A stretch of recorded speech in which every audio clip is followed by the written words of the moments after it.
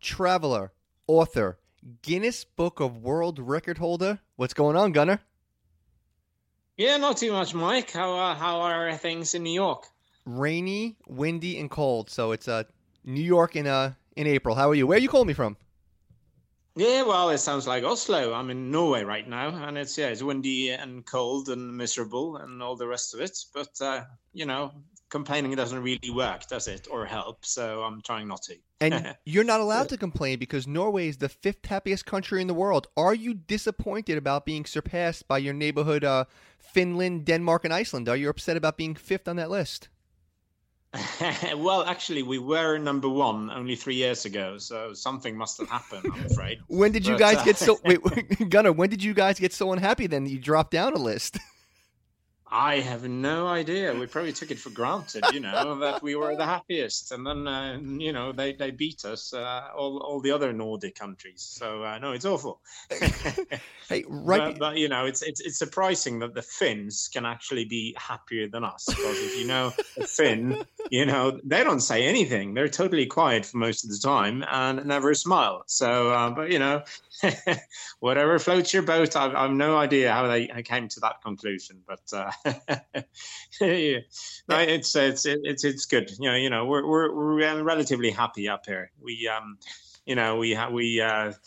have the nature, the scenery, and there's so much to see, so much to look at. We have free education, free healthcare, and stuff like that. So I think that certainly helps all the Nordic countries, really. Oh, and you know what? Besides all the stuff you just said, the beauty when you go there, you taste and smell the fresh air, and it sounds silly, but when you go there, it's a different atmosphere there, isn't it? No, it certainly is, and yeah, right. You can pretty much taste the difference in air. It's so much cleaner, especially if you go to the northern parts or the west coast. When you land or step out of your car or you arrive by boat and you just inhale a big breath, you can just wow. And I've had people, foreigners, coming here, and they start feeling sick. They just saying, no, this is too fresh. I'm not used to this. It's and usually takes them like a day or two to get used to it, and then of course they never want to go back to wherever they came from, because the air, the fresh air is truly amazing. I'm very fortunate to do this podcast, and I get to interview different people. Forget about travelers, but athletes and authors, astronauts, and anyone I find fascinating. And I always love talking about I always like to start the podcast off, Gunnar, by not talking about the one thing you're known for. You're Gunnar the travel guy. I just did a quick search on you a second ago. Were you a professional soccer player, or did you play amateur soccer? Well, semi-professional in the UK and an amateur in Norway. I played Division 2 and 3 in Norway, and I was playing non-league but still semi-pro in England for a team called Falmouth Town, and in Norway I played for Førde, which is a bit difficult to pronounce, I guess, for for Americans. Are you a big football fan? Well, I rather enjoy playing, actually, but I do have a team. It's an English one. It's Tottenham Hotspur, which is in Premier League, which is my favorite team. And most other teams I don't really care much about. I really prefer, as with anything else, I prefer doing instead of watching. I'm sorry you're a fan of them. I'm a Bayern Munich fan, so they're not my favorite team, so it's all right. No, there you go. So there's no competition there. No. Hey, before we talk about travel again, you have a real job, right? Because a lot of travelers I have on, and I'm very envious of that. They don't have, I hate to say real jobs, but you have a real profession, correct? Yes, I am originally a journalist, and I work for Norwegian Broadcasting Corporation, which is a little bit like the BBC in Britain. It's license funded. It's a public service broadcaster with loads of radio stations and television stations and so on. So now I currently work. I don't do journalism there right now. I'm currently a project manager for various IT projects. I know. Also, you host a podcast, don't you? Oh yes, that's true. That's on my spare time, and that's also related to traveling. It's in Norwegian though, and I do that with fellow travel journalist Torkild Gundersen, who's also Norwegian. But yeah, it's great fun. We go to we visit all the countries in the world, all 198 countries. And I think we've been to around 30 so far, and we come up with a new episode in every Wednesday. Of course, this is not going to be of much use to your listeners, as most of them probably don't speak Norwegian. But, it could be a good way to learn a new language. Eh? And Gunnar, I always followed and admired you with your travels. And for those who don't know you, you're the first person to visit every country in the world twice. What an accomplishment. I'm glad you made it 198, not 193. It's semantics, but I'm very, I've always envied you, and I've always looked up to you and admired you. And recently, and shame on me, I just found out you had a book, and I just finished it. 198, How I Ran Out of Countries. When did you write this book? Because it's a must read if you're a traveler, or even if you think about traveling. When did you write this book? I finished it in 2014 when the Norwegian version came out, and the English version came out the 1 year later in 2015. I wrote this, and I finished visiting all the countries, all 198, for the first time in 2013 in May. And I just realized I'd experienced so much and so many incredible and amazing and crazy and sad and funny and so on experiences that I just wanted to write about them. And then I decided I wanted to write one chapter for every country in the world. Although I didn't want to do it, chronologically, not alphabetically. I didn't want it to be some sort of an encyclopedia. So I decided to do it by themes. So one is like drinking, one is island hopping, another one is trouble with the police, and so on. And I ended up with one chapter for every country, just because I realized I needed to share all these insane experiences I encountered around the world. But thanks a lot for reading it. How many times did you fall asleep throughout? 198. Yeah. No, never. Hey, did you enjoy the process of writing? I certainly did. Yeah. I really love being creative, or trying to be creative, or at least I'm hoping to be semi-creative. But I can't do drawing. I can't do painting. I can't do knitting. But when it comes to writing, I'm very fond of that. And I actually wrote a lot of it on the road. And then I sat down back in Norway and in Namibia and Brazil and Tokyo in Japan to actually finish up the book. So and I had a great time doing that. And then, of course, when you get an editor, and all the input from the editor, it's sort of like you have to rewrite the book, write it all over again, because you get so much input that you have to take into account. But I liked it so much, so I came out with a second book, which came out last year, and it's still not out in English. It's called Elsewhere, and it's about the least visited countries in the world, the 20 least visited. So hopefully that's going to come out in English in not too long as well. I have a literary agent working on that. So it's coming out in Hungarian, of all languages. Oh. And so there's always something going on. You mentioned that you wrote the book in a unique way, and you did, because I've never seen a book listed like each country. Like, you'll read every book, even if they're fun travel books, and the travelers, the author will write 25 of their best countries, of their favorite stories. Did you keep a journal in your travels? How do you remember most of these stories about the random day here or the story here? How do you keep track of all that? No, I have a tremendous amount of notebooks, paper notebooks that I always carry around. And if I see something, or when I see stuff, I take a note of it. I write down colors or smells and so on, like those little details that you never remember, weeks and months later. And I take a lot of photographs that help me also remember what I've done and who I've met and all the rest of it. And of course, with my notebook as well, I do interviews, and I write down the answers and so on. So that's really invaluable to me to have this little old-fashioned paper notebook in my pocket, and a couple of pens in case one of them stops working. The lost art of writing it's a beautiful thing. I'm telling you, everyone just types into their phone. That lost art of writing, finding that old notebook with your little notes, isn't it great?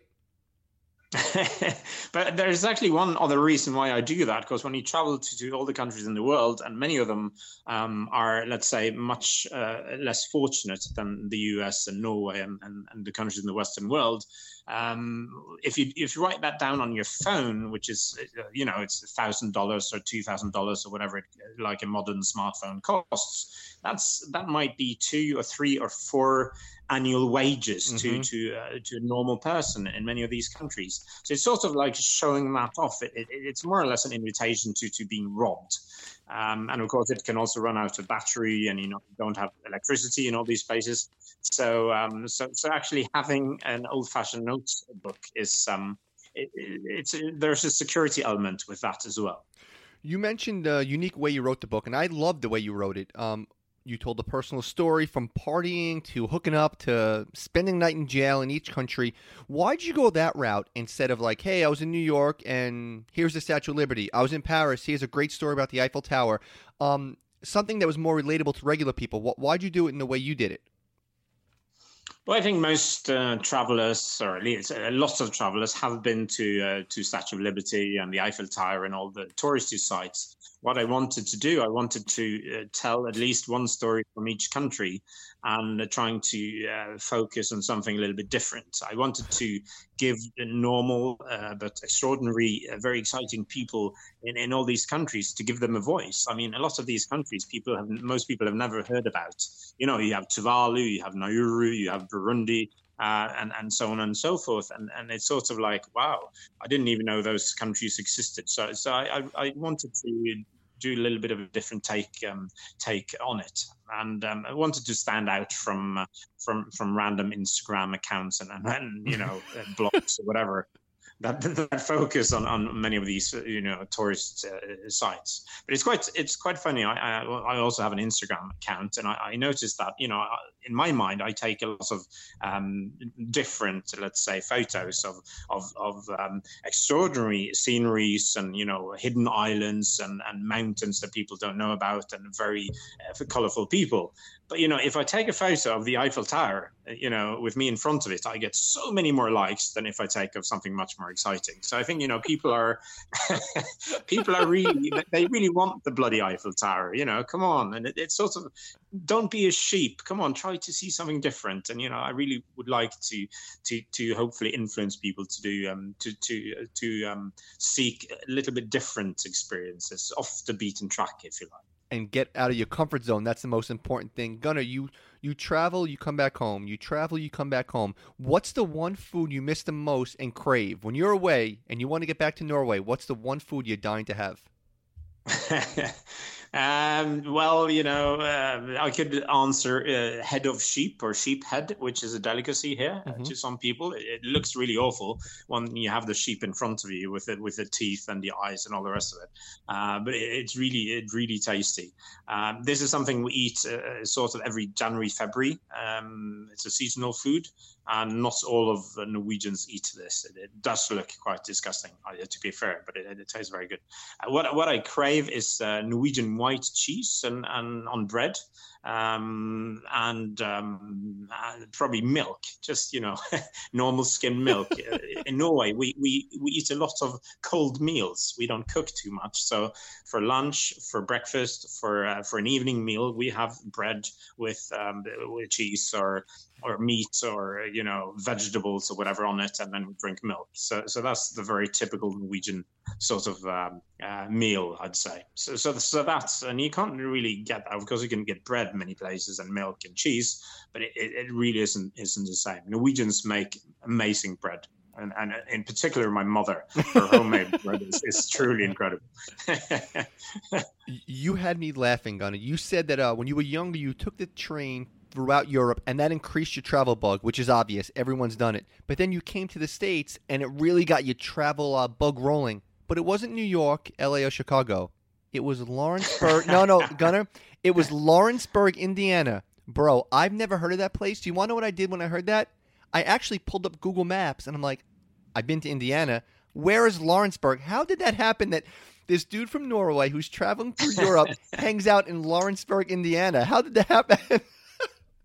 This was in 1992, and I've been asking myself the same question ever since. How the hell did I end up in Lawrenceburg, Indiana?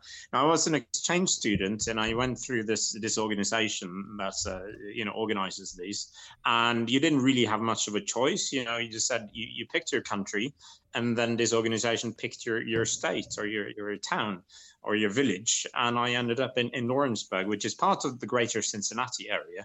So it's a tri-state: Indiana, Ohio, Kentucky, and it's a lovely place. I went to East Central High School in a tiny village called Saint Leon, just next to a highway, and so I really, and you have the stereotype, of course. You probably hear this all the time, being American, but you have the stereotype of the Midwest, and it's sort of two guys, one in each of their own pickup truck, and in the back they have a shotgun each, and at least one of them has a deer. And they put in, they don't speak too much in the Midwest, and when they do, it's quite slow. So sort of, hello, what's going on? And they throw in some chewing tobacco, and they sit there and non-speak for like half an hour before they continue driving or whatever. It's so it's a strange place to sort of be sent to. I mean, I'm from rural Norway myself. So going from one rural part of the world to another, but I'm really happy, and I still have a lot of friends from there, and I keep in touch with several of them, and it really, let's say, defined me as a person. I was 17 years old back then, and it made me realize that there is definitely something outside Europe. It's something outside Norway, and I got to experience a total different way of life. And believe it or not, but my accent was, I really had this Indiana accent, which I can't. After studying in England for 3 years after this, I've totally lost my Indiana tone, as you will. We travelers, whenever you decide to travel to every country in the world, you might start it at country 10 or 50, or you might say you want to set a record and your parents are rich and they're going to say, go travel around the world. Yours started as a bet. That's true, right? That's when you decided to visit every country in the world? Yeah, well, I had decided, but I hadn't told anybody because it was such a crazy thing to do. And by then, I think I'd visited 80 or so countries. So I was lacking almost 120. And I told one of my best friends, Ola, Ola, I'm going to go visit every country in the world. And he laughed in my face, so we ended up, oh, yeah, you want to bet? And he was on the bet, and I said, okay, well, I'm going to do it. And he said, well, we need to bet one beer per country, he said. So, that was the bet. And back then, there were only 197 countries. This was before South Sudan split from the rest of Sudan, and which made it 198. But, when I finished this in 2013, and I had one country to go, and that was Cape Verde off Africa, West Africa, an island nation there. And he sort of said, okay, I admit it, I've lost this bet. And we went live on radio, one of the biggest radio stations in Norway. And he tricked me into the studio there. I didn't know he was there. So I was being interviewed by some famous host there. And suddenly he comes in with a huge, trolley filled with 197 beers.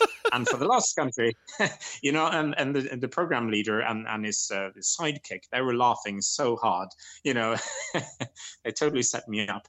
But Ula, he was a game, he was cool. So he threw in a bottle of rum for the last country. So 197 beers and a bottle of rum for South Sudan. So that was good fun. and now, Gunnar, you mentioned you were around 80 when you decided to tell yourself you're going to go finish this journey. And that's where I am. I'm around the 80 mark. And I'm like, yeah, I've been saying it for a while that I'm going to go to every country. Like you, I have a regular job. So I'm just jet setting on weekends and some trips. When you hit the 80, did you like, okay, I need to go to this country next? How'd you pick your next country? Did you go, oh, there's a sale there. There's a big sporting event there. What made you pick your group of countries?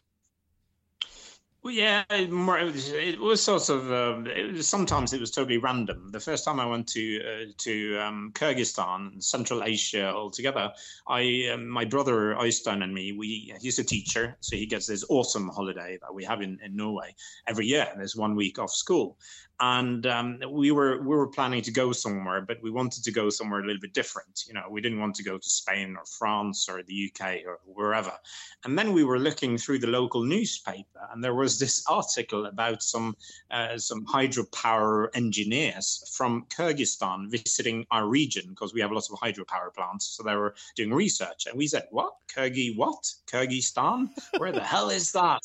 And we started researching, and we found an encyclopedia. This was before, it was more or less before the internet, almost, and we said, "Wow, that's very cool. Let's go there." And we ended up going there, a couple of months later. And the hospitality we received, there was no tourists whatsoever. We're invited home to people's homes and farms for dinners and parties and everything. One of the dinners I remember, we were invited by two brothers and to their parents, and the mother, she was going to cook.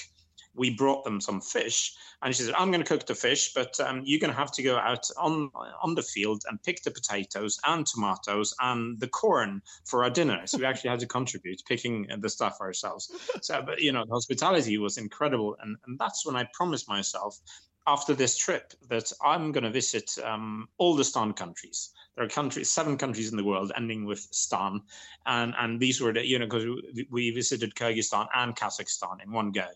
So that sort of kicked off this chain reaction. Then I wanted to see Stan countries and other former Soviet Union republics. And from there on, it was just, the travel bug had bitten me hard, So whenever I saved enough money, I had some time off work, if I found a cheap ticket or somebody threw a party, or as you say, there was some sort of an event or whatever, any reason, I didn't need much of an excuse, but any excuse to go to a new country, and I would go. It still didn't stop me to travel back to countries. If I was invited to a country I'd already been to, or a wedding or something, of course I did not say no. I have been there already. I love going back to countries to see how they've changed and whether there is a new atmosphere, or going back to meet old friends and all the rest of it. But as often as I could, I visited at least one new country, and trying to also visit 1 or 2 neighboring countries if I had enough time, and that was possible with logistics and so on. I'm glad you brought up the stands, Afghanistan. You spoke of the beauty that was there before. How heartbreaking is it now? You see some of these countries, and when you think Afghanistan, sadly, you think of only the bad things. We don't realize how beautiful and how modern that country was just 40, 50 years ago, right?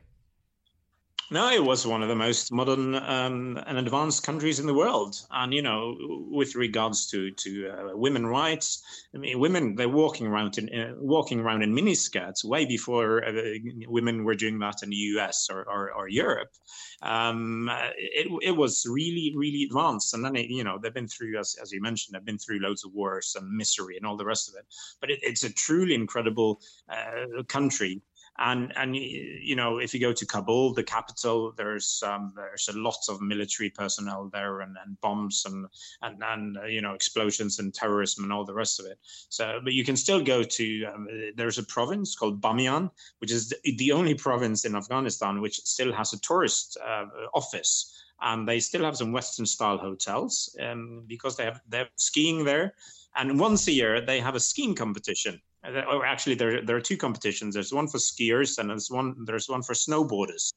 And you have to bring your skis or your snowboard or whatever to the top, and then you have some checkpoints. You have to sort of cross off that you have been there, and you have 5 or 6 checkpoints, and then you have to come down to the finish line. And besides those things, there's only one rule. And that is, do not bring any weapons. So it says a little bit about Afghanistan in a sad way. But this province, Bamiyan, it's beautiful, and you have these Buddha statues that were destroyed by the Taliban, and you have lakes, you have mountains. It's truly amazing to go there. So, and that's totally safe. You can fly in there. You have to do domestic flight, but the airport in Kabul is so secured. So, you'll be totally fine. You fly into Kabul and then take a domestic flight, and suddenly you're in paradise within Afghanistan. I mean, who would have thought? You seem competitive. You mentioned how stubborn you are. Sometimes the visa policy is a pain in the butt. I just got back from Pakistan a few weeks ago. Luckily, I know a few people in a few places, and they helped me get it very easy, but sometimes that can be difficult. Ever close to quitting, or just like, come on, man, this is my 5th or 6th time trying to get a visa to blank? Ever close to just quitting this thing, or you're just too competitive to ever do that?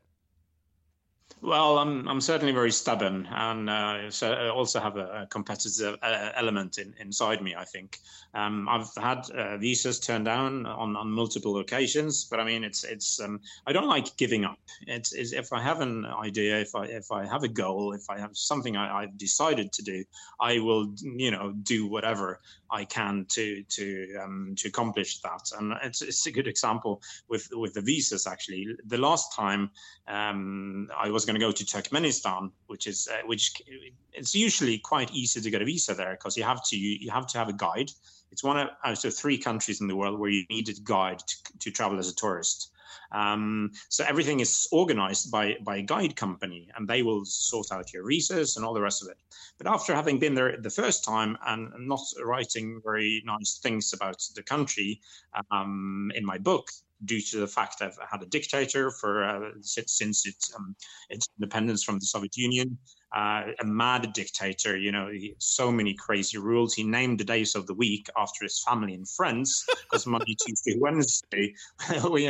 He didn't really like the sound of those, and he built a huge statue in gold of himself that was revolving, so he was constantly looking towards the sun. There's so much craziness there. And I was writing about this in the first book, and then I tried to get back. They would not give me a visa. I applied 6 times. And, and as a tourist, and I said, come on.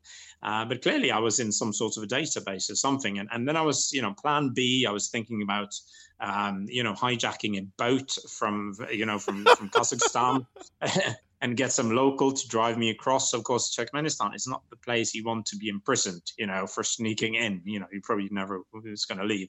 But then I said, I thought, so that was sort of plan D. And I had another plan of swimming across a little lake that borders Iran and Turkmenistan, just in order to be able to get in. Again, I could be arrested. Luckily, I had plan B, which was to apply for a business visa. There was this telecom conference in Turkmenistan called Turkmentel 2018. And I was fearful that I was in this database, but that was a tourism database, the tourism department, or the travel department, or travel ministry rather. But luckily, this visa was going to the financial department or ministry, whatever.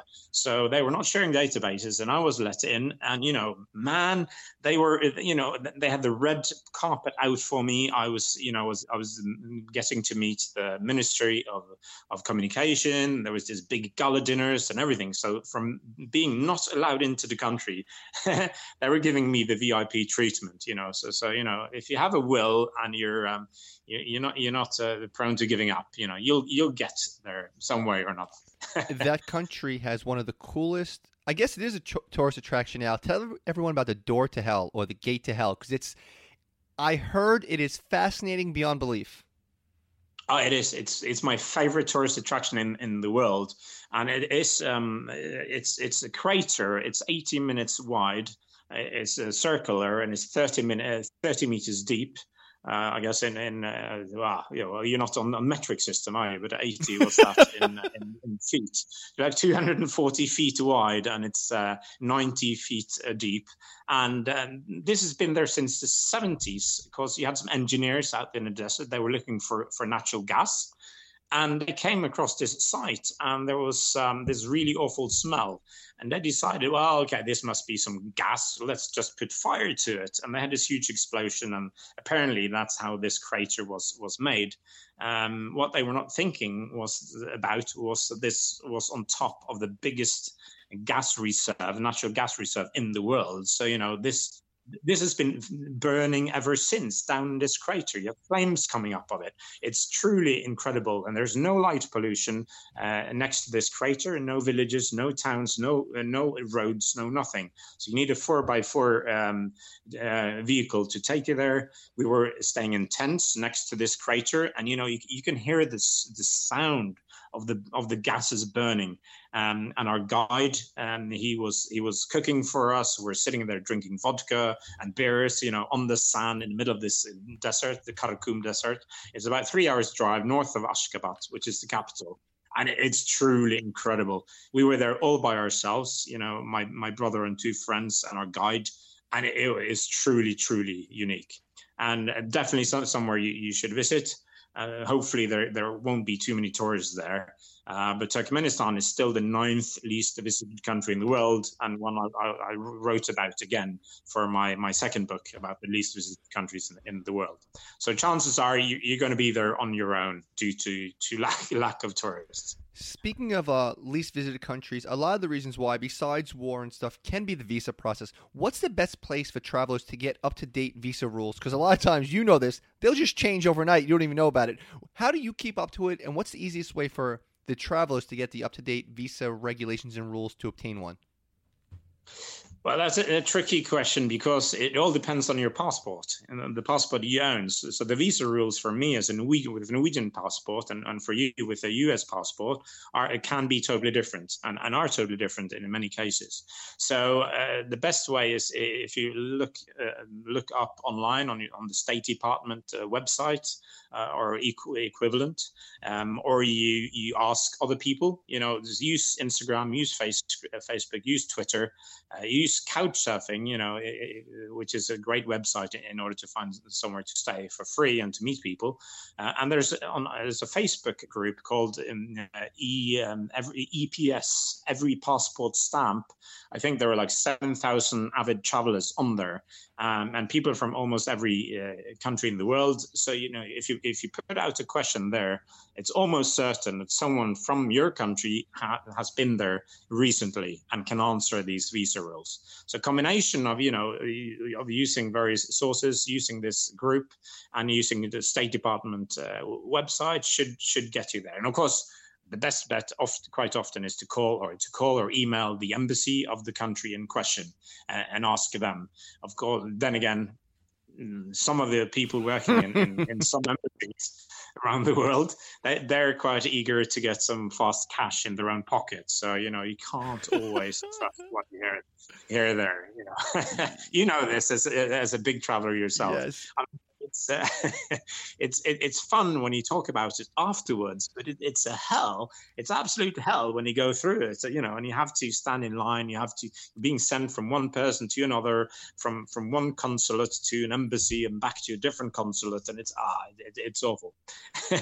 You actually mentioned living in Taiwan to learn the language. Did you succeed in doing that? Because I'm trying to learn a language now. That living in Taiwan, you bang out the language? Oh, I lived there in 2010, and I was doing quite all right. I mean, I could have a decent conversation, but as with anything else, if you don't practice, you're going to lose it. And stupidly, I did not befriend any Chinese people here in Norway working in some restaurant or whatever in order to try to keep it up. So now I only remember very, very small parts of what I used to know. So stupidly, if you stop using it, you're gonna lose it. Stop use it, you lose it. What? Yeah. Yeah, no. And of course, Chinese Mandarin is one of the probably most difficult difficult languages you can learn. I mean, you can read it and not be able to understand a spoken word or speak any of it.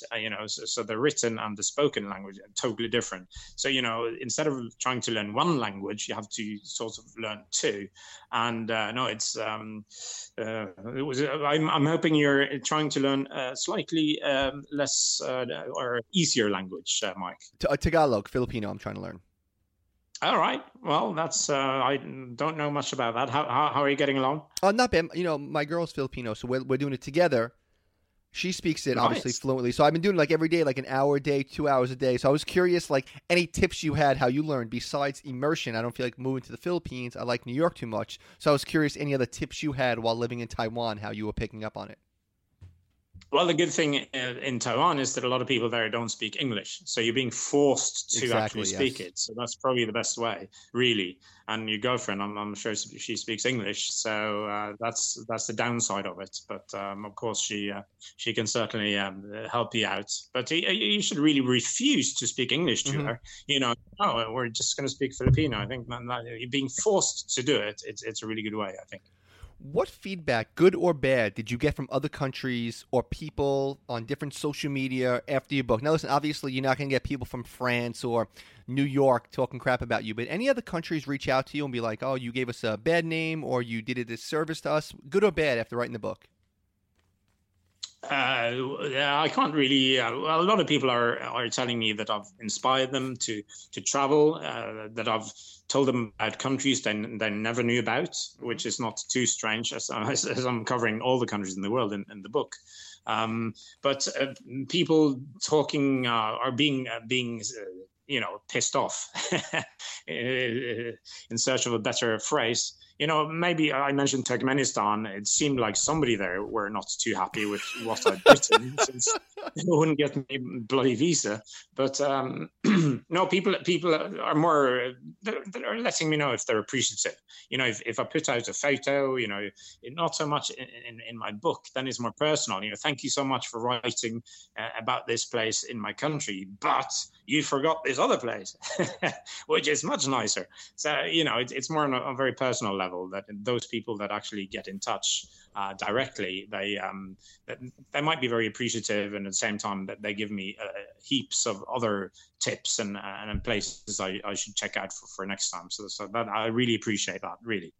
One of my biggest pet peeves when people find out how much I travel and how much I'm obsessed with it is, what's your favorite country? So I would never even disrespect you and even ask that, because I always hate that, because if you want to tell me where I partied, where I hooked up, where I did this, everything changes everywhere. But I just want to ask you about, maybe some off the beaten path places. Equatorial Guinea. For me, I can shoot right over there. Well, obviously not now, but when this all clears up, I can shoot over there in a weekend. I don't need a visa. Besides America, why is their visa policy close to impossible for everyone else? That's a good question. I haven't had a very clear and straight answer to that. But as you say, the only people who can visit Equatorial Guinea are Americans without a visa. And the rest of us, we can struggle quite a lot to get a visa. I tried to get a visa to Equatorial Guinea by visiting a number of embassies all around Africa, or at least the western parts of Africa, without any luck. The first time I ended up being lucky. So I got it in Gabon, which is on the mainland, which is it actually borders parts of Equatorial Guinea. It has the capital is on an island, but the main part of the country is on the mainland. I was quite lucky in Gabon. I tried in Cameroon first without any luck, and then I went down to Gabon. They gave me a visa, no problem at all. I had it. I had to speak to the ambassador. And as soon as he understood that I actually knew something about the country, he ordered his staff to give me a visa in 10, 15 minutes. The second time I was going to go to Equatorial Guinea, and that's also on the list of the least visited countries in the world. So I had to go back for my second book. And then I tried Gabon, no luck, new staff working there. And one of the guys there, he said, well, if you pay me $2,000, I'll give you the visa. And I was like, come on, that's corruption. I'm not going to do this. And then I figured I'm going to be able to get a visa elsewhere. And I traveled all over the western part of Africa to most countries there with an Equatorial Guinea embassy. And no luck whatsoever. They just refused to give me the visa. So in the end, I ended up getting it in London. And they're really, they're really polite, very professional in brand new buildings. And I had the visa there in 3 or 4 days. And apparently it's also doable to get it in Madrid and in Berlin without too much hassle. But then again, I guess most of your audience consists of American people, and you guys, you don't have to worry about Equatorial Guinea. you lucky guys. I'm Yes. just saying. And also, I don't know anyone besides country counters or crazy people who go to the oceanic countries, and yet the beauty and the vast nature of all these places. Tell me something special about from Micronesia to all these oceanic countries, and I know a lot of those are on your most least visited places. Tell me something about those places. They're truly unique. Most of them are tiny countries. In Oceania, the continent of Oceania, most people have heard about 3 out of 14 countries: Australia, obviously, New Zealand, and Fiji. And then you have all these other extremely exciting ones. Papua New Guinea is the biggest out of the rest. And almost no roads, so you have to fly to tiny airports on propeller planes. It's one of the most diverse countries in the world with regards to animal life and plants and all the rest of it. You have loads of Indian tribes still living there, speaking languages you will never understand. So the downside of Papua New Guinea is that it's not the safest of places, especially not Port Moresby, which is the capital. But if you get outside there, there's so much to see and do. Just set aside a lot of time to do it. The rest of the countries, now I'm generalizing, but you have Solomon Islands. It's easily accessible from Brisbane in Australia, only a 3-hour direct flight. And it's booming. You have some of the best surfing spots in the world. You can't reach them by road, so you have to get in touch with locals that can take you there by boat. And you have a number of islands there that are so green, so lush. It's just it's really fascinating. And their tourism economy is starting to take off from a very low level, but you have some really nice hotels there. You have boutique hotels. You can rent your own island with really luxurious bungalows with a butler, if you like. So for those people who are really looking for something different with high standards, then Solomon Islands that is certainly something to recommend. Most of the other countries consist of very, let's say, flat islands which is really bad, because that means they are going to disappear if water levels increase, as they're currently doing. If they increase by a couple of meters, they are really in trouble due to global warming. And you see Kiribati, for instance, it's actually spelled Kiribati,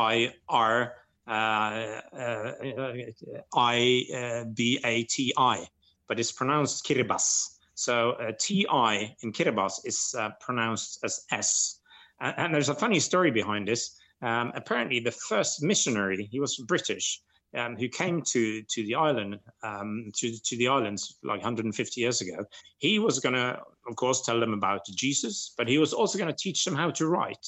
So he brought a typewriter. And I was told this story from a guy called Kaura, who's the taxi driver in Kiribati. And there's only one taxi driver in Kiribati, So, and he told me that, when he jumped from this missionary, he jumped from the sailing ship to the port. He dropped his typewriter in the ocean. And some kids, they dived down and picked it up, and he dried it off in a bungalow. And a few days later, he tried it, it dried up and it worked, except for the letter S, which had fallen off. So apparently, they had to be creative in order to fix, or to invent a written language. And he was suggesting, no, let's just drop S. And the locals were saying, no, the sound S is very important here. So then he came up with the idea to write S as TI or TU. So if you see that, it's pronounced S. And in a Western mind, that really does not compute. It's so difficult to get that into your head. And the biggest city, it's called, it looks like it's called Betio, Betio, but of course that's pronounced Beso. And and then you have Kiribati, the name of the country, and you have, I was renting a bungalow, and the lady, she picked me up from the airport. I've been mailing back and forth, and I was thinking of her as Teretia, but of course, T-I is S, so her name is Teresa. of course. It's really hard to get into your mind. So, nevertheless, Kiribati, it's the highest point here is only a couple of meters high, 2 or 3 meters above sea level. So they're really in big trouble. The same applies to Tuvalu, which is even lower and smaller. The size of Tuvalu is 1/3 of Manhattan. That's the size of the entire country, and it consists of a number of islands. But it's so small. The main island is called Funafuti, which has the best airport code in the world, which is fun. FUN. But the airstrip, it takes 1/3 of the island, and they need an airstrip in order to get people in there and goods and all the rest of it. And it's really a surreal country to come to. And they only have 11,000 inhabitants there. Planes arrive 2 or 3 times a week, sometimes 4, depending on the season. And only propeller planes, because the runway is not long enough to take down jet planes. So it's really strange. They have one hotel there, a number of guest houses, and some Airbnb places. But it's truly unique, just to be there and experience country life, or rural country life. I mean, everything there is very, very rural, or feels very, very rural. Then you have, I don't know, I can talk about this. You have Tonga, which is farther to the east. You have a lot of whales there. It's truly unique for whale watching, and you should definitely go there and spend a lot of time there. They're also famous for huge barbecues and big meat feasts. And they still have a king, apparently a pretty jolly old man who likes eating and drinking. And then, you mentioned Micronesia. It is one of the best places in the world for scuba diving, due to World War II, with so many wrecks and plane wrecks and all the rest of it, especially around the province of Chuuk, Chuuk. And then you have, I don't know, there's already mentioned probably half of the countries on the continent there. But and contrary to common belief, we've seen all these cartoons with a small island with one palm tree and nothing else, and some sand. And with, umbrella drinks and all the rest of it. And you sort of just is picturing these countries to be really nice and luxurious and all the rest of it. And I mentioned Solomon Islands, which is the exception. But the poverty here, it's quite high. So most people here live in poverty. And quite often you don't even have hotels, as the case with Tuvalu. So it's, but, people extremely friendly. And, they will invite you to dinners and whatever else, parties. Just be smiling and be nice to them and say hello, and, be the one approaching, and show your pretty, smiling, friendly, non-threatening face. And I think this is my biggest and best travel tip of all times, is just smile to people and be humble. Don't be like, hello, don't you know who I am? I'm from one of the best countries in the world, Norway or the US. Don't look down at people, and they will treat you amazingly. You describe Norwegians in your book as shy, almost scared of meeting new people. Why are you different? No, what changed you? Because you seem outgoing. You're saying, listen, I travel alone a lot. You travel alone, and you're meeting random people, sleeping at random people's houses. What makes you different from the shy, almost scared of meeting Norwegian person? No, it's funny you mentioned this. Most people, I actually think that Norwegians are arrogant pricks. Where and I because when I meet people and blah blah blah, and so where are you from? And I say Norway. Oh, you're not very arrogant for a Norwegian. Is what I'm usually told. And I've been thinking about this, because Norwegians really are not arrogant. But my conclusion is that no, it's not arrogance, it's shyness, because we are, I don't know, it's a small country, 5.5 million people. We have a lot, it's quite a big country area-wise, and loads of fjords and mountains and everything. So there are lots of small villages and hamlets and tiny towns and a very small number of cities. So I don't know. I think it has something to do about that, with loads of different dialects and all the rest of it. So it's always someone new to encounter with in Norway back in the days. So it's just my theory, but I think that's proven beyond doubt that we are quite shy. So how did I get away from that? Traveling certainly helped. Living in Lawrenceburg, Indiana, also helped, believe it or not. But just meeting new kinds of people. Having to learn and get involved in a new culture. Understanding that people are different, that they have different mindsets, different religions, different backgrounds, and all the rest of it. And I think the best way to actually learn that is by traveling. Of course, you can meet lots of foreign people in your home city. I mean, New York is great for that, and lots of other cities around the world you can do that as well. Still, then I guess most people in your city, whichever city you're in, they have changed their ways to fit better in with the locals. So, but if you travel to their places, then it's sort of you that has to adapt. You have to adapt. And I think, by traveling, that really opens up your mind, and you learn so much about other people and other cultures. But again, you learn so much about yourself as well. And, eventually I figured out that being shy and not smiling or saying hello to people, that's not a good way to make friends. Surprise. So I think I learned that the hard way, to say, come on, it doesn't even cost anything. Just smile and say hello. And then 8 out of 10 times you're involved in not a competition, but in a conversation immediately after. The only showstopper is usually it can be language, But then I have my notepad, and then I was in Iran once, and I was at a restaurant, and I tried to order. And normally you find a 13 or 14-year-old boy or a girl, and he or she's learning English in school, and suddenly he or she is the translator, and their status, you can just see them light up, their status in the communities just skyrockets, because they're now translating between you and maybe the chef or some other important people in the village. But in Iran, I couldn't find anyone who knew any English. So I took up my notebook, and this was a restaurant, and I wanted to order something. I couldn't read Persian, so I drew, and my drawing is awful. I told you earlier. but I drew one sheep and one cow and 2 pieces of bread, and that's what I got. So that's sort of last resort. You have to draw stuff. One country you didn't make friends in was your overnight stay in jail. What happened in Niger? Oh yeah, that was my first trip to Nigeria was interesting. Oh, it was in Nigeria? Okay. Yeah, that was Nigeria, not Nigeria, but or Niger, I think they say. It's a French-speaking country, and my French is awful. I don't speak any French.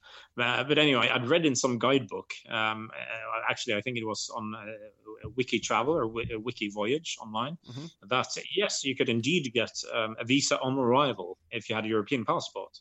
And I actually printed out this because I'd heard elsewhere it was quite difficult to get in there. But I printed out the pages and I took them along, and I just walked up to the police officer in the airport and so, where's your visa? Well, no, I would like to get a visa on arrival. Oh, not possible. And blah, blah, blah. And it was back and forth. And he took me to his commander, who took me to a secret room in the back of the airport, which I was held for over an hour. And in the end, they drove me downtown to a prison. And, and they put me in prison overnight. And the next morning, the guy who drove me there, he picked me up, drove me to the airport, and, pretty much just pushed me onto the first plane going out again. So the funny bit was I didn't have to pay for the plane ticket leaving the country. So at least I got a free ride out. But so that was one of the countries I definitely had to get back to, because that almost didn't count. Being in prison in a country. I certainly experienced something, and I was made good friends with some kids outside. There was, what the hell are you doing here? And with a prison guard and some police officers, that was staying there overnight. But still, so it was more fun when I got back there. And again, I had visa troubles, believe it or not. But this time I actually managed to. Apparently, I had the wrong visa for some reason. But this time it's actually the second time I had to go back to the same police station where I'd been imprisoned the first time, like several years before, in order to get my faulty visa re-stamped and pay a fine. But then it was okay, and then I could stay in the country. I got to tell you, when I was reading your book, I was getting so annoyed with you in the book. Why don't you book hotels or places to stay before you get to a country? Gunnar, you're saying you're landing so-and-so, but I didn't have a place to stay. I was getting so mad at you. Why don't you just plan a place to stay before you get somewhere? No, well, if I go to big cities or, places I know, or if I arrive late at night, I usually have hotels ordered or booked in advance. Many places you can't book them online, so you have to call them, you have to find an email address, and they might not answer. So some places, especially in Africa, you can try and you're not going to be successul. But so if I arrive late at night, I try to do that in advance anyway. I try to find a phone number or something. But if I arrive early in the morning, I really enjoy checking out the city or the town or the village, and having a look at the hotel, because believe me, there are so many rubbish hotels around the world. And, if you book them in advance and it's not exactly going to be a chain hotel in Rwanda or in Angola or wherever. So you have no idea about the state of the hotel. I was in Nigeria once, and I turned down 3 hotels. And the taxi driver, he was so annoyed. So he drove me to the 4th hotel, and I said, okay, I'm going to take this one. And it looks quite nice from the outside. And then I get into my room, and it's full of cockroaches. And, we're talking banana-sized cockroaches here. Oh, yeah. And so I took one of my shoes, and I went on a killing spree, and I think I killed 12 or 13 cockroaches. So all the ones I could see before I managed to get some sleep at all. So so this was sort of, and it was 1 or 2 at night, and and the taxi driver, he wanted to sleep, so I couldn't ask him to take me to a 5th hotel if there even was one in this city. But usually, if I arrived in the morning, I like to see the hotels. I can see the room. I can, and then I'll typically get a better price as well, because they realize that, if I don't like it, I just walk out of there and then walk over to their competitor, and they really don't want me to do that. So, and it's a good way to get to know a new place as well, just walking around and looking for hotels. But when you do that, you're going to see so many other things and meet so many other people, and they might give you recommendations and so on and so forth. So I rather enjoy scouting out hotels on my own if it's the daytime. When you had like 4 or 5 countries to go, what made you plan, or did you plan for Cape Verde to be your final one? If you're like, oh, I'm at 194, let me do this one, and then with Cape Verde. Is that how it happened? Now, I decided on having a big party in my final country, and I think I decided on this when I had 15, 20 countries to go. And then I realized that none of those countries were anywhere near Norway. And, I was going to invite my family and friends and all the rest of it. And I realized not many of those would want to go to Nauru in the Pacific or Kiribati, So then I actually looked on the map and said that the closest country to home among the 20 I was missing was Cape Verde. So I said, okay, well, that's going to be my final country. So then I did all the rest, the others that were even more remote. It was Eritrea, and there was lots of countries in the Pacific.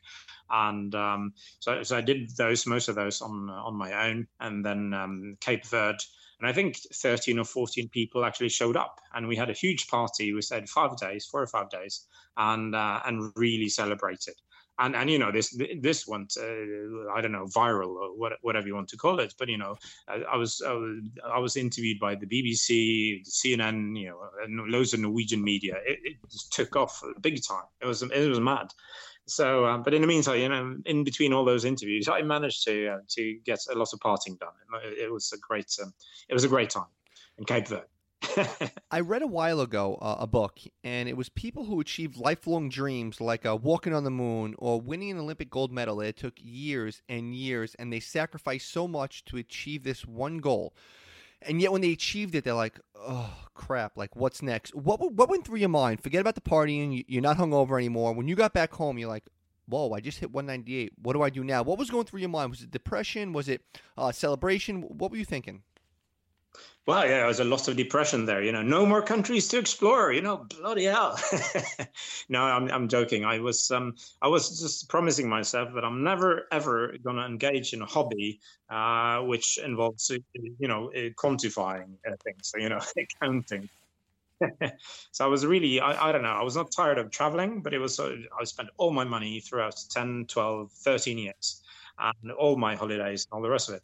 So, and at the same time, I wanted to write my book. So that was my next goal. And then when I was researching not the first book, but my second book, that was sort of 5 years later. And I had to go back to the least visited countries in the world. And I realized no country in the world deserves to be visited only once. So, so stupid, such an idiot. But I mean, I had to go back to these 20 least visited countries anyway. And while I was at it, I tried to visit neighboring countries and all the rest of it. And, and I really got it, I really enjoyed it. And part of it was research. And it sort of became a new goal. And then I ended up being the first person to visit all 198 countries 2 times. And of course, now I'm pondering whether I should do it 3 times or not. And then again, I'm halfway there. So we'll see. Your mom wrote you a letter to slow down after 198. And it's funny because I can relate. When I tell my mom, hey, Mom, I'm going to Jamaica. She's like, oh, have fun. Hey, Mom, I'm going to Pakistan and Saudi Arabia. Mike, just goes through my. How long did you quote unquote slow down for till you started up again? Because my mom said, well, I hope I can't remember her exact phrasing, but I hope now you will spend more time with us at home. So we don't have to share you with the world or something like that. She put down. And I must say I've been at home in my home village called Naustdal on the west coast of Norway. I've been there at least 3 times every year, even when I traveled a lot abroad. So since I finished, I think I've been there 5 or 6 times every year. So I've been home more. And my mom and my siblings, I have 3 brothers and 3 sisters. It's a big family. So they come to Oslo, the Norwegian capital, quite a lot for conferences or meetings or whatever. So, I mean, I still get to see them. And then, I had this to do it twice in the second book. So then it went down a little bit again. But I'm still at 3 or 4 times a year to visit home. And I must say, in Oslo, we don't have mountains. We have nice scenery and hills and some rivers and stuff and some sort of a fjord. But the beautiful scenery is on the west coast and in northern Norway. So I miss that as well as my family, my siblings and friends back home. But no, I slowed down for a bit, a few years. Hey, just tell me quick, without getting into them, but you own a couple of Guinness Book of World Records. Just tell me what they are, because they're pretty fascinating. Yeah, apparently I counted the other day. So there are 10 world records and that I have, all related to travel in one way or another. Although I don't like to call them travel world records because they're more, I mean, it's all about doing something fast, really, most of them. So it's more about logistics. So one of the records is to visit 5 continents in one day. And I started off with Adrian Butterworth, a friend from college in England. We started off in Asia, then we went to Africa, then Europe, Northern Americans, and North America, and South America. We finished off in Caracas in Venezuela, and we did that in one day. Sort of cheating because we were using the time zones, so we had to travel westwards. But still, we managed in the same calendar day. The other one was to travel around the world with 2 friends from the Netherlands, Ronald Hanstra and Eric de Zwart. And we traveled around the world via scheduled aircraft and the 6 inhabited countries faster than anybody. So I think the previous record was 64 hours, and we did it in 56 hours and 56 minutes, started and finished in Sydney. which is really stupid because then we had to travel half the way around the world to get to Australia, and then travel around the world, and then travel half around the world to get back. So it's totally useless. But it's fun, you get this adrenaline kick when you do something with good friends, and you know that you're actually doing something no one else has ever done before, and you set a world record. So yeah, great fun. Ultimate boys trip, you can say. We're all like basically grounded right now with COVID-19. What do you miss the most right now about is either traveling? Because, I get depressed even looking at Google flights to see what flights are good, or going to, secret flying. Like, oh, there's flights, but why would I even book it? Who knows? What do you miss the most right now? Well, believe it or not, but I'm relatively restless. So no, I do miss being on the go and having some new destination or old destination where I've been before, whatever, to sort of look forward to. And I mean, I'm not complaining about being at home. Live with my girlfriend here and our cat, which is a funny creature. Gunnar, I got to pause you because I never was a cat guy until a year and a half ago. I got my cat. What's your cat's name? Ribbon. Were you always a cat person or no? No, this is my girlfriend's cat. Her name is Caroline. Okay. And so she got this. I think it's what's it called, the Maine Coon or something. And it's this huge cat. It's like 7 or 8 kilos, and it's a big, masculine male cat. Looks really fierce and mean. And she decides to give him the very cozy name of Ribbon. Poor guy. If he knew what it meant, he'd never go outside. So no, it's her cat, and my mom is actually allergic to dogs. So we never had dogs when I grew up. So we had loads of cats and hamsters and I don't know, birds and all sorts of animals. So I guess I'm more of a cat person than a dog person. But yeah, this one is Caroline's. Are you ready? Are you ready to finish up with a few quick hit questions? Oh, absolutely. It's me. Are you a souvenir guy? If so, what souvenir do you have to get from every country? Not anymore. I used to collect fridge magnets. But then I got so many fridge magnets, it broke down my fridge, So now they're tucked away in a box in a cupboard somewhere. So now I collect photographs and memories. Worst thing about being a traveler? Oh, I don't think there is a worst thing, is there? It's I don't know. No, I really can't see. Of course, it takes away all your money. I think that's the worst thing. Yeah.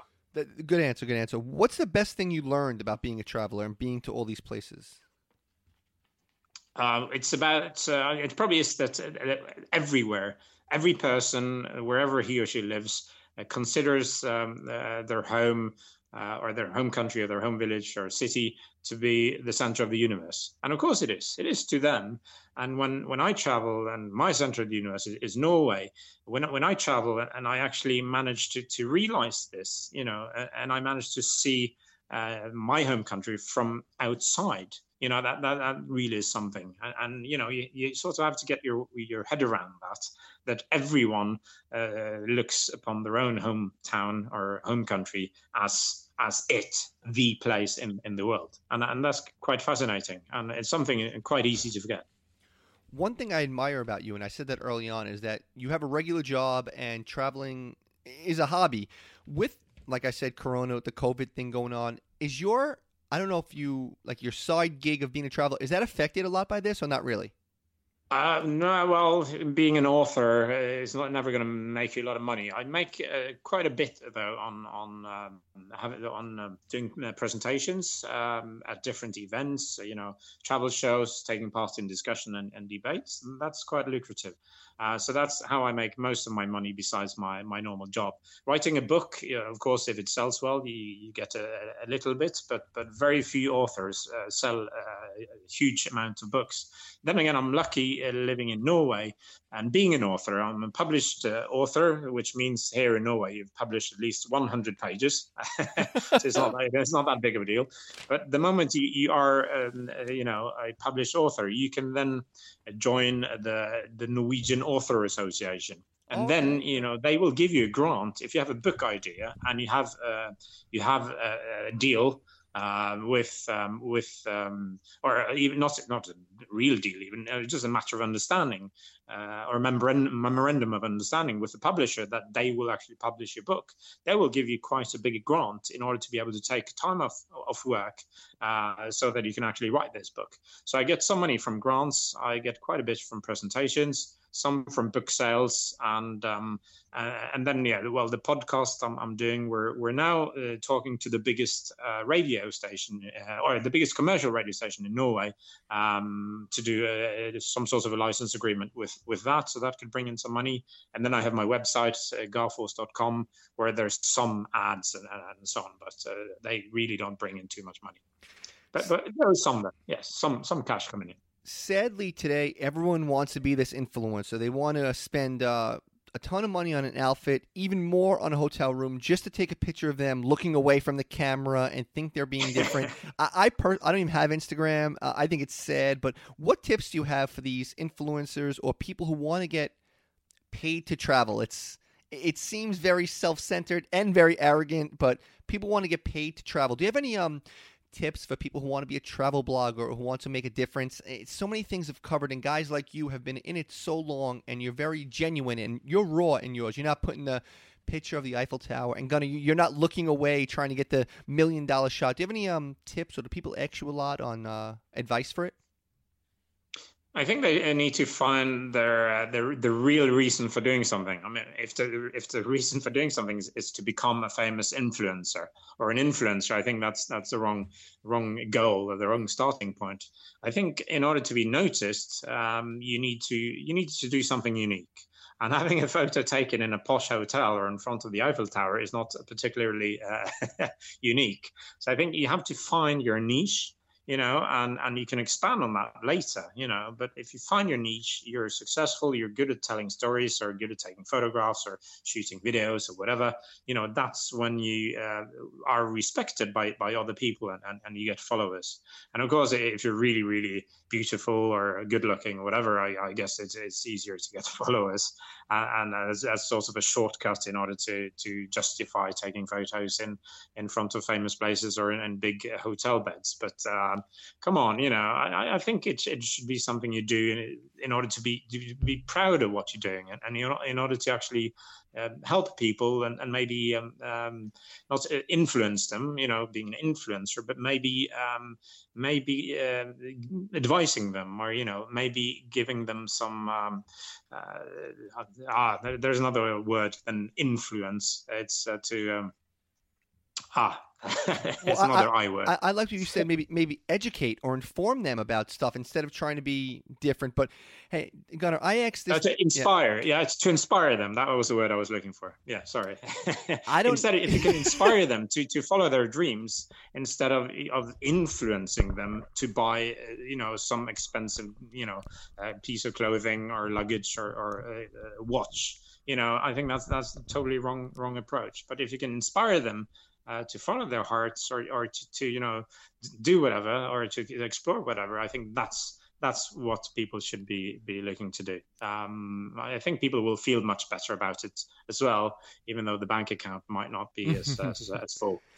I don't know if this is going to apply to you, but a lot of guys, obviously most of my guests are from the States, so I always ask everybody, the athletes, the authors, the actors, the celebrities on my show, who's the coolest person in your phone that if you texted them, they would text you back? So I'll ask you that. I might not know your answer. So how about this? Either that question, or who's the coolest person you met while traveling or while out and about? Oh, yeah, well, my girlfriend is listening in and pointing at herself. So, but besides her, obviously. No,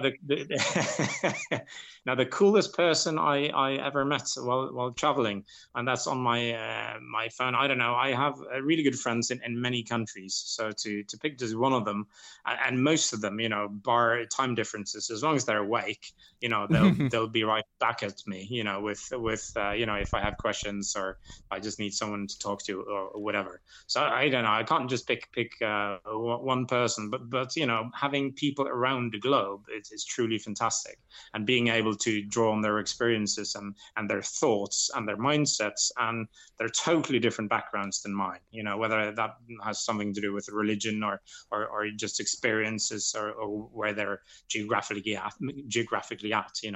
That's tremendous support from all over the world, and that feels fantastic.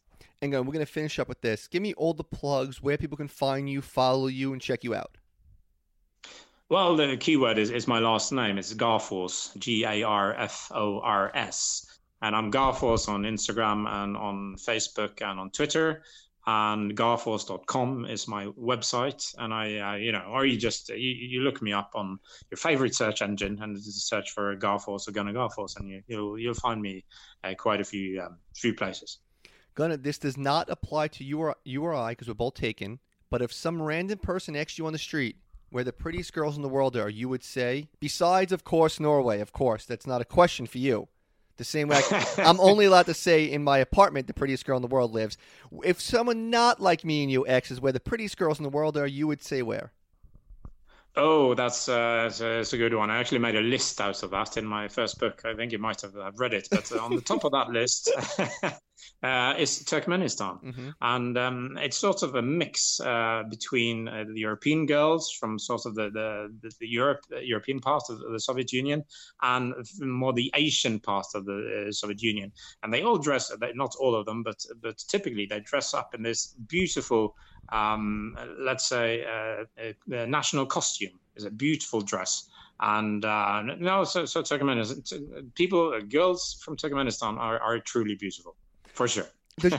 I'm sorry, I want one last thing. Does your girlfriend travel with you a lot, or are you still doing a lot of solo traveling? She comes along to quite a few places. Mm-hmm. She always asks this question. She asks me, if I ask her to join to Somalia or Eritrea or wherever, she asks me, will I get shot? Yeah. And if I can't answer immediately, she will say, no, you're on your own.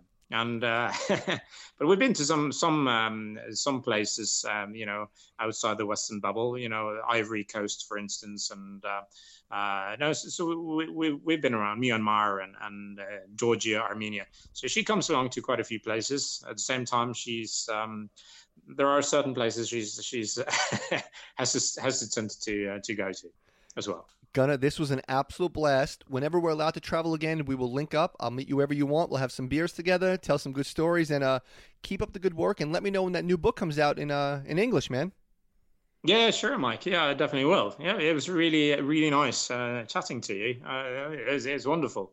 I really like your style and your questions, and it comes together beautifully, this podcast. I hope, you might have to edit it a little bit, but no, man, I'll be honest. And you made it easy, and too bad we couldn't do this live, but circumstances, obviously, no one's allowed to leave their house. But interviewing someone like you is so easy with such good stories, and reading your book, you feel like you know you. So this was a blast for me. I've been wanting to do it for a while. Keep up the good work, and fingers crossed we'll be able to be on a plane soon, my friend. Yeah, well, on a plane and hopefully off a plane as well to share some stories. Brilliant, Mike. But yeah, please let me know when the podcast is out, and I'll help you spread it as well. You got it, brother. I'll talk to you soon. Be safe. All right. Thanks, Take care. You too. Bye-bye. Cheers. Bye.